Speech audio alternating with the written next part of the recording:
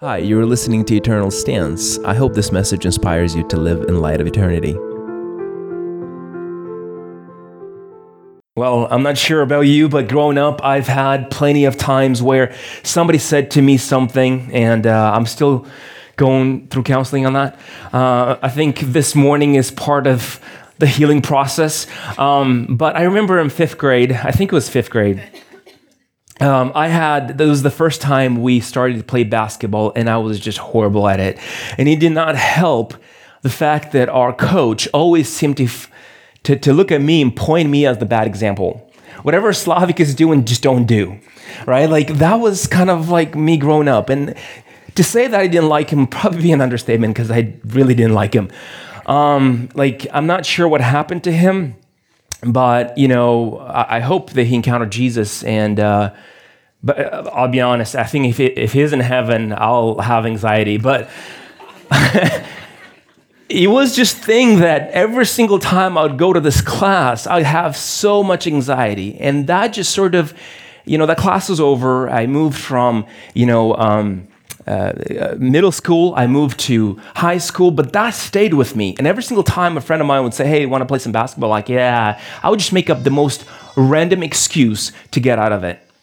Not only that, but when I would play, I'd just feel so insecure about this whole thing. And this has been about 23 years ago, and I'm like, I think I'm over it. And it's just even like the idea of basketball. And it's weird because my classmates, they were able to sort of really excel at this. And some of you guys are in here, they play amazing basketball. I just never got good at that. And now we know that I wasn't called to it. But it's the interesting thing is that the impact of those words of my coach, this sort of lasted throughout the years. And I think all of us can relate to a place or a time where somebody says something about you that you'll never become, or you can never do something right. And it's not just this one time. I think we all have so many stories. Another story I can bring right now is my first job, my manager, it was kind of like that coach, that nothing that I would do would satisfy him. Like if I swept the floor and I made sure it was clean, he'd still have a problem with it somehow. And from time to time, I would have a grandpa or a grandma. They'll come over and say, because I was a grocery bagger person. I don't know the term for that is, but like the person who bags your groceries, right? So they would come up and be like, "Hey, could you help me to the car?" And I would, help them to the car, or I would do something nice for them, and they would look at me and be like, "Oh, you're such a good young man." You know how like the older generation, they always, do that. And I could already feel me coming alive and looking over my manager like, right? Like that was my attitude. What I really wanted to say is look at my manager and be like, "In your face, somebody thinks I'm great around here." And apparently you didn't get the memo, right? Like it was just this thing that, when somebody is saying something good about you, I felt like, "Oh, you think this is great? Let me show what else I can do," right? Like it's just this thing where somebody would comment you on how well you swept the floor, you'd be like, "Oh yeah, I can sweep it even better," right? Like it just makes you do so many more things that normally you would not do. So we know that words have the power to either crush or bring to life.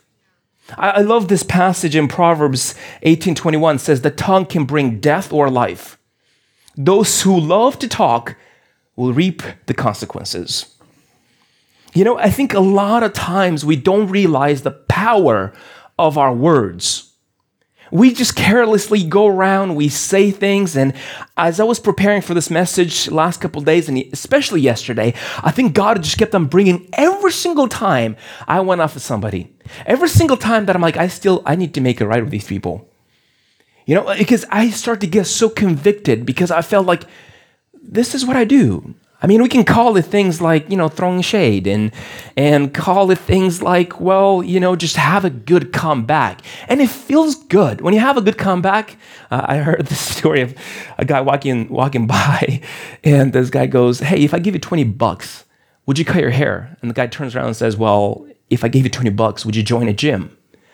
And we are so quick at like having those remarks, quick replies, that cut to the, and I think what cuts even deeper is when that is rooted in some truth. When we start making fun of people of their nationality or their weight or the way they look or the way they run, hello, anybody? Somebody feels me in this place, right? Like, and whenever you are making fun of something that is rooted in some truth, it hurts so much more. Or it's done by someone that's closer to you. Like normally, if somebody on, Joey2546 on YouTube, if they made a comment, you can care less of who that comment is. But when your spouse or your parent or your friend said those things about you, they hurt so much more because people the closest to us, they have the ability to hurt us even more than anything else. So I think a lot of times we don't understand, how powerful our words are. Not only that, but I think we've always had experiences in our lives when somebody actually maliciously started to attack you. And there's no more, hey, it's a quick reply, it's a quick wit, and it's just a comeback, I still love you. No, when somebody actually maliciously goes after you, you know that sticks with you for a long time, and it might stick with you for decades. I think there's people in this house this morning that you have things that people have said to you that you still are getting over. You are still ignoring some of the people that have said that to you because at that time, and every single time you have another conversation with them, it just brings up the hurts, it brings up the things that they've said about you. And we all are guilty of this. We use our tongue to gossip and cheat and lie and complain. And we use our tongue in things that was not intended. And to take this even farther, I think what's even worse is when this rhetoric starts to turn into action. I think we see it in the political discourse right now in the United States where people start to demonize a specific kind of group. If you're a Republican or Democrat, if you're this, or if you're this nation, or if you're an immigrant, or are you this, you're constantly having people that have sort of decided to kind of like escalate their rhetoric against the other camp. We see it even in church a lot of times, where people are fighting and they're constantly backbiting and gossiping. And I think what amazes me the most is a lot of times we see it, the most gossip we see sometimes is usually during prayer meetings. Sisters, let me tell you, last night I was driving by this sister's house and her boyfriend's car was right there. And it was there at 3 a.m. because I went and checked. And then it was there at 5 a.m. too, and I'm like, whoa. Obviously, this is a fictional story, but kind of how it goes, right? And it's like, well, you went back twice just to check? This is not you're praying for them. This is you're gossiping. Maybe they just left the car and nobody's there and they went on a trip, or who knows? Oh, that's even worse, right? Like no matter what you do, and I love how this pastor once put it that if you are talking to a person, that person is not involved in the issue that you're trying to solve, or they're not part of the solution, most likely you are gossiping. So instead of going and confronting that person, no, we start to build camps and say, are you on my side or are you on their side? And as a pastor, I've learned this pretty quickly. Don't ever take sides. Because you'll have somebody they're dating, right? And then they come up to you and they tell all the horrible things that the other person is doing. And you're like, yeah, and you constantly agree, yeah, you're such a great guy. And then she'll come to you and tell you exactly the opposite of what he just told you. And you agree with them. And then they get together and they think that you're the problem now. So I hope your strategy is always pointing to the Word of God. Say, hey, are you the husband, the boyfriend, the person that what the Bible says, not what I think, and I'm on your side or your side. And I think we're so quick, but I think to escalate this even further, there has been some of the worst atrocities that we see throughout history have been done by people escalating rhetoric. If we look at Hitler, for example, he actually came up with this book called Mein Kampf, and some people estimate that every single word in that book, you take all the people that he's killed, and every single word of that book is responsible for about 125 deaths. What has he done? He escalated he escalated at rhetoric, and he rose to power, and he started to use the physical forces to be able to destroy the people he disagrees with, or people that are different than his. And just to make sure that we don't think that we get on our high horse and like, well, that's because she wasn't a Christian. We've seen that in the church done too. Now, the first person that comes to mind is Jim Jones.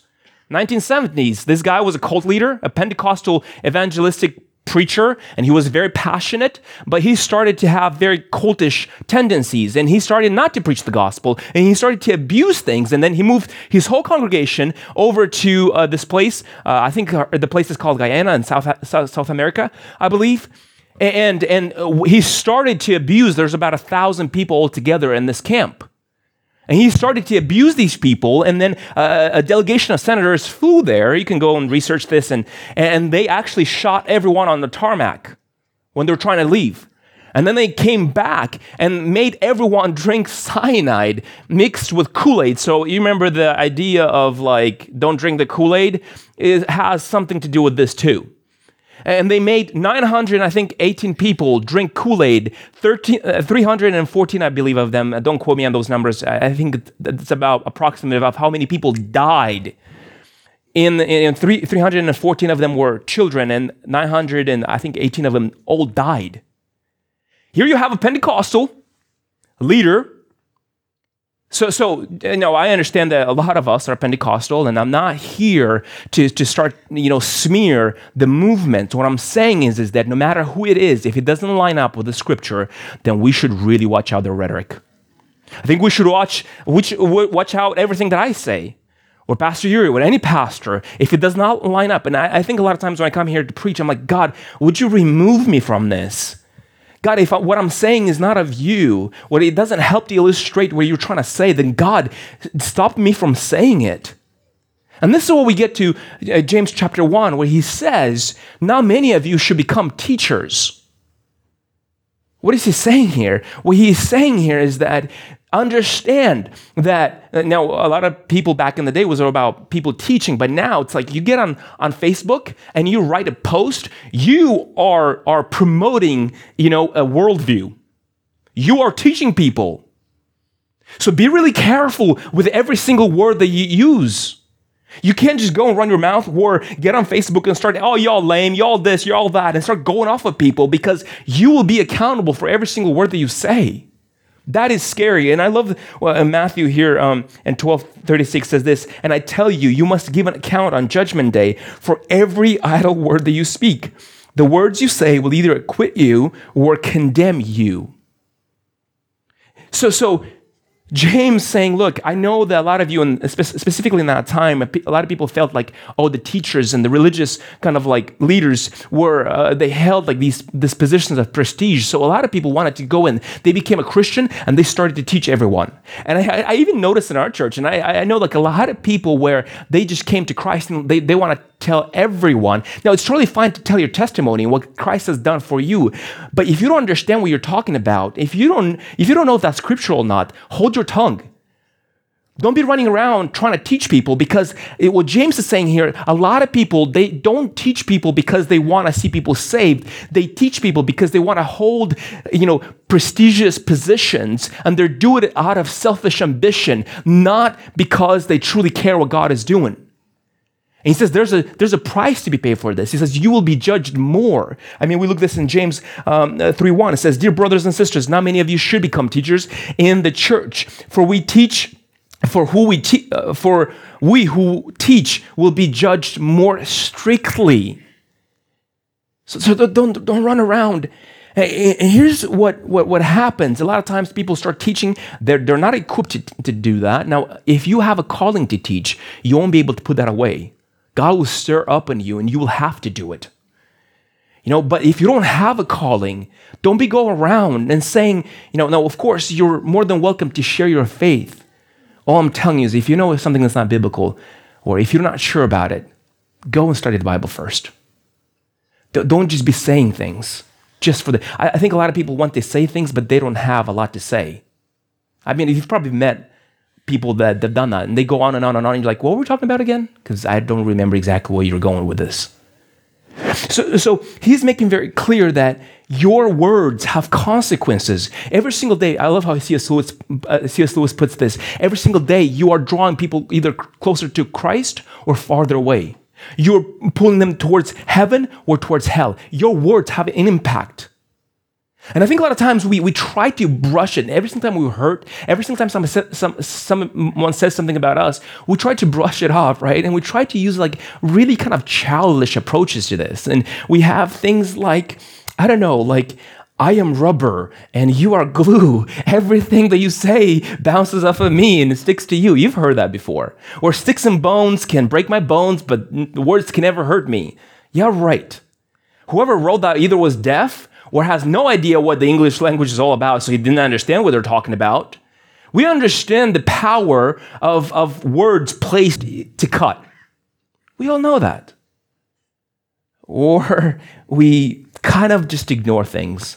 And if somebody has a comeback or somebody says something bad about you, just mock them like, right? Like you do that, or you just mock them, or you'll take a more passive aggressive stance, right? You just not rejoice with them every single time. They say something that they're like, hey, I passed my test. Yeah, you're probably gonna fail the next one. I mean, you should probably study.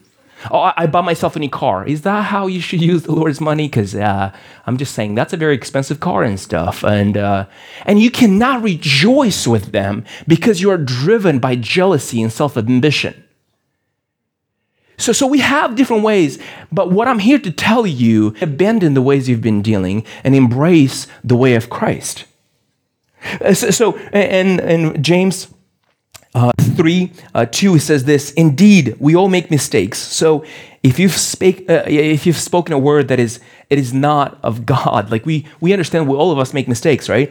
He goes on to say, for we could control our tongues. If we could control our tongues, we would be perfect, and we could also control ourselves in every other way. We can make a large horse go wherever we want by the means of a small bit in its mouth. And a small rudder makes a huge ship turn whenever the pilot chooses to go, even though the winds are strong. In the same way, the tongue is a small thing that makes grand speeches, but a tiny spark can set a great forest on fire. And among all those parts of the body, the tongue is a flame of fire. It is a whole world of wickedness corrupting your entire body. It can set your whole life on fire, for it is set on fire by hell itself. Wow. So James is saying, look, you gotta watch out your tongue, because your tongue is set like on fire by hell itself. Now, the word hell here is always translated hell in all of our, I think most of our English translations, but there's two kind of Greek and Hebrew words when it comes to hell. There's the Hades word and there's the Gehenna. Gehenna in Hebrew is Gehinnom, I believe. And then you have the Greek, which is Gehenna. And the reason I'm telling you these things is that this, just so you kind of understand the context here, James is talking about the valley of Hinnom, I think that's what it's called, south of Jerusalem. And what happened in this valley, you can find this story in 2 Chronicles, where the Hebrews who were reprobate, or people that kind of left the faith, right? They started to bring child sacrifices to the god of Moloch. And the later generations, after they came, they started to be so disgusted by some of their ancestors, what they've done. They kind of cursed this valley, and this valley was kind of like a dump place where everyone just kind of like threw their garbage and they burned it. It had symbolism of death.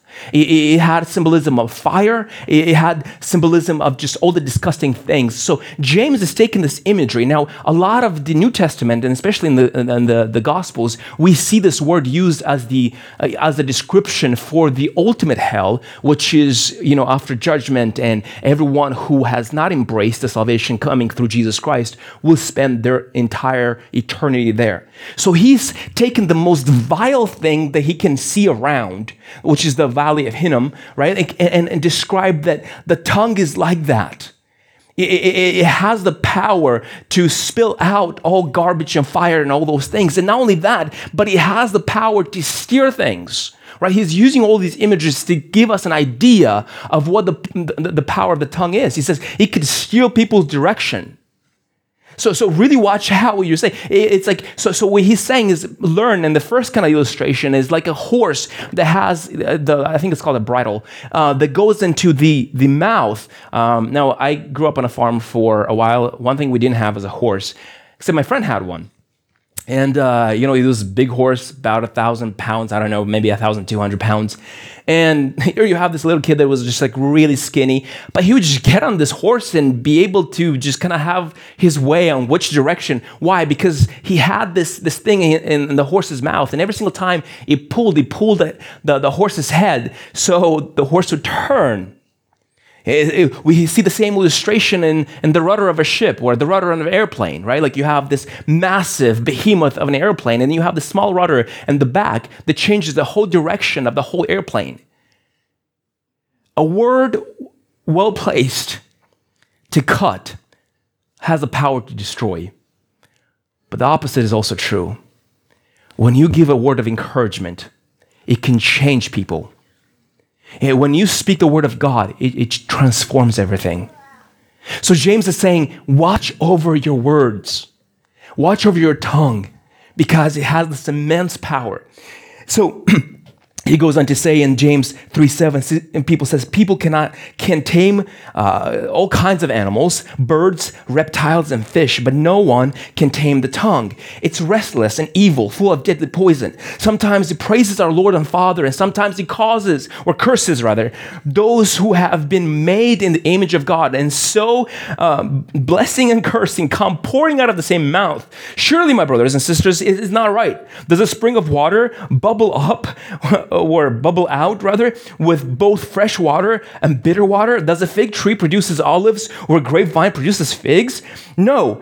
And you can't draw fresh water from a salty spring.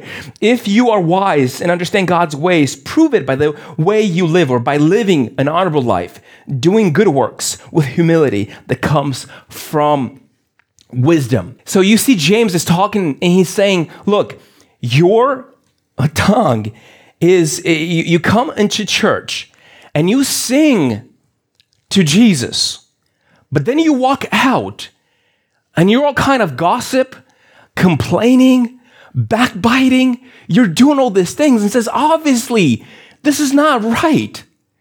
What James is saying here is your tongue betrays you. The way you know if you're godly or not, all I have to do is just watch the way you talk. Well, Slavic, you don't understand. Like, yeah, I might say things, but my heart is unto the Lord. Well, that's not what Jesus says. What Jesus says in Matthew 12:35 says, a good person produces good fruit or good things from the treasure of good heart. And the evil person produces evil things from the treasure of the evil heart. So Jesus is saying, what's in the heart, it's going to come out. So the problem with the tongue is not the problem. So I'm trying to say is the root cause of your tongue is your heart. You want to change your tongue? Change the heart. The reason you have a lot of times where some of us have a hard time sitting through worship, we're like, man, they have 3 songs today. That's kind of long. The reason you have to pretend like you care about what's happening here is because your heart is not in it. The reason you cannot praise and bless because your heart hasn't been changed. But you take a person who has encountered Jesus, and you don't have to tell them to praise, because like, let me tell you what Jesus has done in my life. And they're singing, and you're like, how can you break into song and say all at the same time? And like they're sleeping and they're sleepwalking praising Jesus. Why? Because it bubbles up from here. And then on the other hand, you have people that, they claim to be a Christian, but the moment you cross them the wrong way, the moment you didn't say hi, the moment all kinds of evil start to spill out. Let me tell you, let me show you who I really, your tongue betrays you. You want to change the tongue? Change the heart. And this is what I want to spend the rest of the kind of our conversation this morning is. The problem is not us going around putting a duct tape over our mouth, saying from now on, I've been really saying a lot of things I shouldn't be saying, so I'm just going to be quiet. No, what we need to do is have our heart changed. But how do we do that? How do we make sure that our heart is changed? He goes on to say this in James 3:14 says, "But if you are bitterly jealous and there is selfish ambition in your heart, don't cover up the truth with boasting and lying. For jealousy and selfishness are not of God's kind of wisdom. Such things are earthly, unspiritual, and demonic." For whatever there is jealousy and selfish ambition, there you'll find disorder and evil of every kind. What he's saying is that what you've done is you've made certain idols in your life, in your heart. And your heart is not serving Jesus, it's serving these idols. For example, when you have somebody at your work and you've made your career your idol, your God, when somebody gets promoted, you can't rejoice with them. When somebody comes like, "Yeah, did you hear, James got promoted?" And you're like, "Yeah, like he's probably going to get fired." Like once they figure out, I'm sure he's doing something shady. Like I'm sure something's not right about him. If you're a parent and somebody comes and starts talking about like, "Have you seen, John's kids around?" Yeah, that's because they're like helicopter parents, right? They just kind of like, and you cannot rejoice. Why? Because they're threatening your idol. If you've made your family and your kids your idol, when somebody comes around and threatens that, right? And says, "Well, they're not that great." Ooh, like you really start blowing up. Or you have a work where if you bought a new car, and that's your idol, when somebody scratches it, things are about to come out of your mouth. And they're not exactly going to be constructive.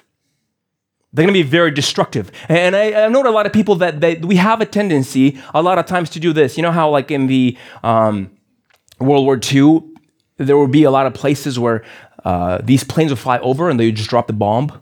And these pilots go home and have breakfast or have lunch. But the people that were bombed, they had to deal with the carnage of those bombs. I think a lot of times that's what happens with our words. You have a person that comes in and just drops a bomb.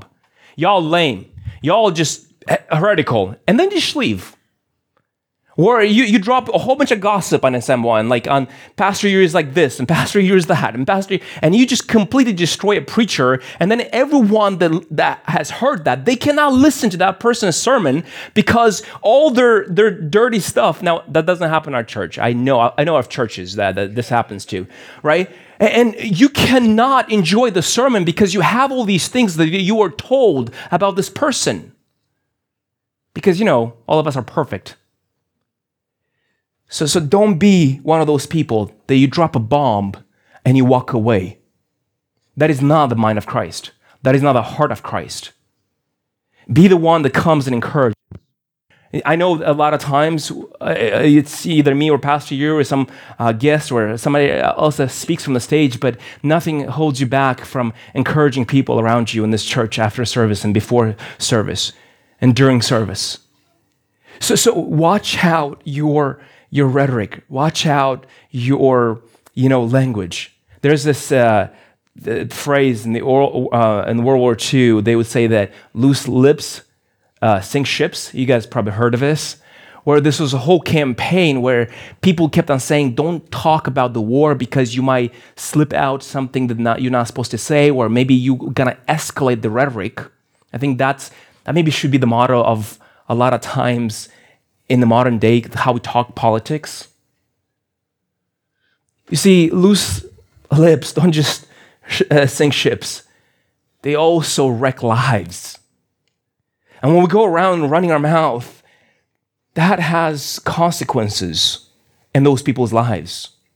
When we gossip, complain, lie about other people, when we berate them in front of a whole bunch of people, it is almost impossible where somebody says a well-placed comment and you have such a good comeback, but you're like, "Oh, I don't want to destroy them." Like, it's so hard to hold that in. But this is what it means to die to yourself daily and say, this doesn't build up. Now, see, here's the thing. Everything that you say has to be true. But not all truth has to be said. Okay? You don't have to go around telling people they're fat and ugly. You don't have to go around telling people, oh, well, I think it was Jonathan Edwards, a lady came up to him and says, well, I think I have the gift of speaking my mind. And Jonathan Edwards said, well, I think that's a gift you should probably bury. Not everything that comes to your mind is constructive. That's why Apostle Peter says that when you tell the truth, you have to tell the truth in gentleness and respect, not just going around and saying the truth. Well, that's just true. It could be true, but it doesn't build up. It's set out to destroy. And when you are at your small group and you start to gossip about other people, do remember these people, they have to deal with this somehow after. And nothing's more, I feel like writing the sermon, I was like, man, Pastor Yuri, I should probably reconsider preaching on this, because I was getting so convicted about every single time I've done it. So the problem with your loose tongue is your heart. But the problem with the heart is the heart makes idols of everything. And if you've made your wife, if you've made your friends an idol, the moment they drop the ball, you're going to be in their case. If you made your kids your idol, think of a scenario. You come home, and let's say maybe if you're not married to your mom, but if you're married, maybe your spouse. And you come home, let's say you're the husband, and you come in, and your wife, maybe brought something to the table that is not very good, or your mom, for example, if you're single.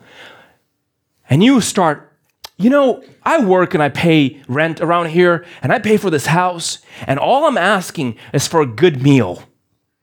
Is that so hard to get? Do you feel like your mom or your spouse feels so loving to you right now?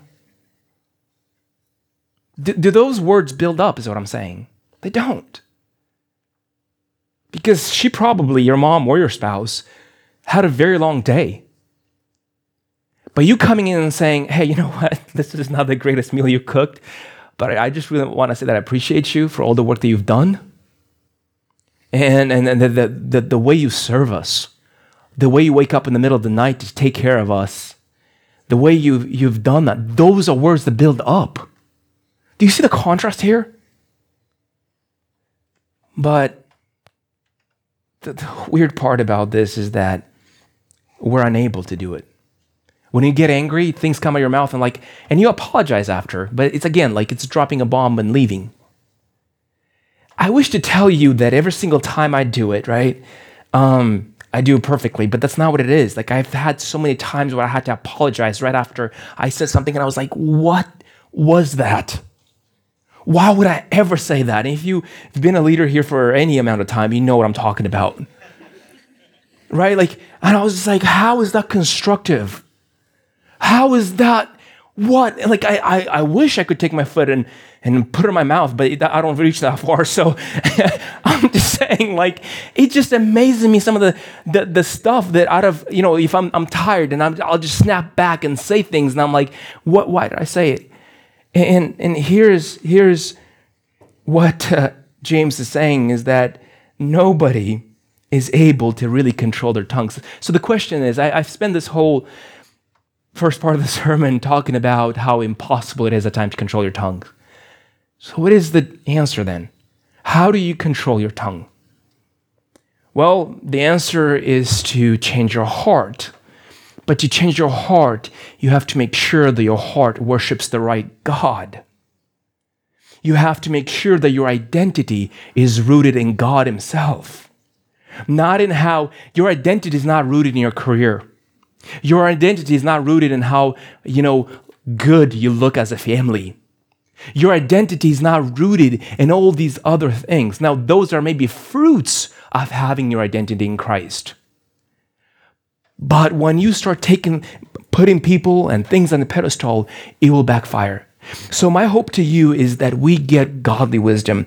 In verse 17 says this, but the wisdom from above, it is first pure. It also is peace-loving, gentle at all times. Think about that. Not gentle few times. Gentle at all times. And everything that you say, right? He goes on to say, it shows no favoritism and is always sincere And those who are peacemakers will plant seeds of peace and reap a harvest of righteousness. In a few minutes here, I'm going to call it to prayer, but I'm going to ask you this, that all that we've talked about right now, it's impossible for you to control your tongue. I know that sounds a bit depressing, but just hang on for the good news. You are not able on your own accord to stick your foot in your mouth. What you need to do is change the heart. And the only way you can change the heart is to surrender your heart to Jesus Christ. He's the one who has done what none of us could. He's the one who fulfilled the law perfectly. He's the one who comes and gives us the strength to be able, and you'll start to see how day by day, things that used to really make you mad are slowly fading away. And you're like, you know what? Because you're receiving this love from Him, you are able to constantly love people around you. And no matter what they do, it doesn't really affect you because you're not loving them because they're great to you or not. Oh, if you love me, you do this. No, there's no such a thing in Christ. I love because Christ loved me first.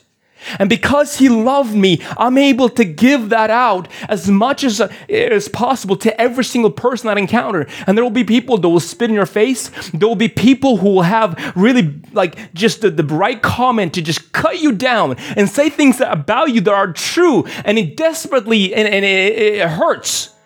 And there will be people that are maliciously going after you to destroy your character, to destroy who you are. But in all of that, you will have peace, understanding that, you know what? I am not defined by what they say about me. I'm defined by what Christ says about me. That is the hope of the gospel. It is the Son of God gave up everything and became like one of us and walked with us, and walked the same path as us. And now He's at the throne room of the Father interceding for us. And He has sent us the Holy Spirit. And the Holy Spirit lives inside of us. And every single time you go up to your spouse, your mom, your friend, and you just want to put that comment because you've been tired. And the Holy Spirit's like, nope. Remember, you're not defined by that. I love you. You can let this one go. You can let all of them go. They don't make you who you are. It doesn't matter what people say online about you. It doesn't matter what people have said before about you. None of those comments define who you are. What matters is what He says about you. And I think when we look at James and we talked about first couple chapters about faith, it's not faith plus works that save you, but faith that produces works. If you've been a Christian for a very long time, but you're still spilling out garbage daily.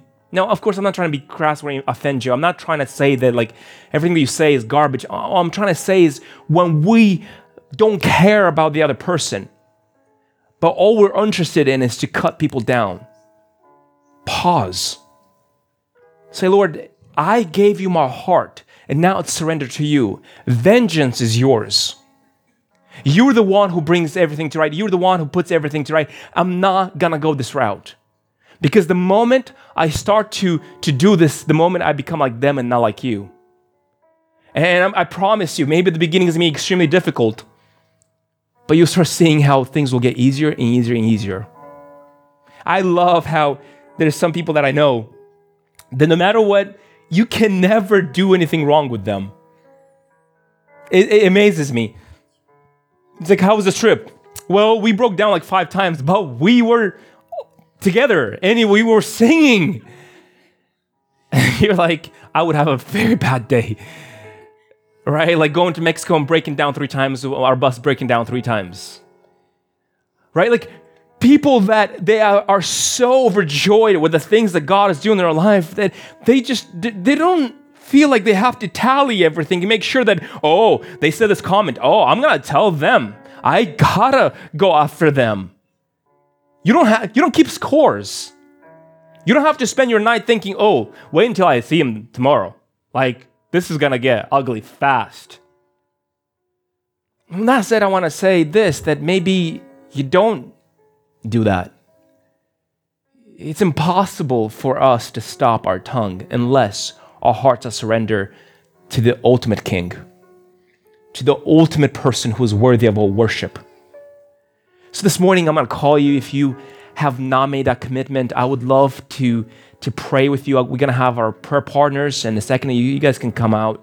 But if you don't know Jesus as your Lord and Savior, I want to pray with you. And when we go towards prayer, I'm going to ask you to raise your hand in just a second here. And maybe you have made Jesus as the Lord and Savior of your life, but you don't allow Him to reign in your life.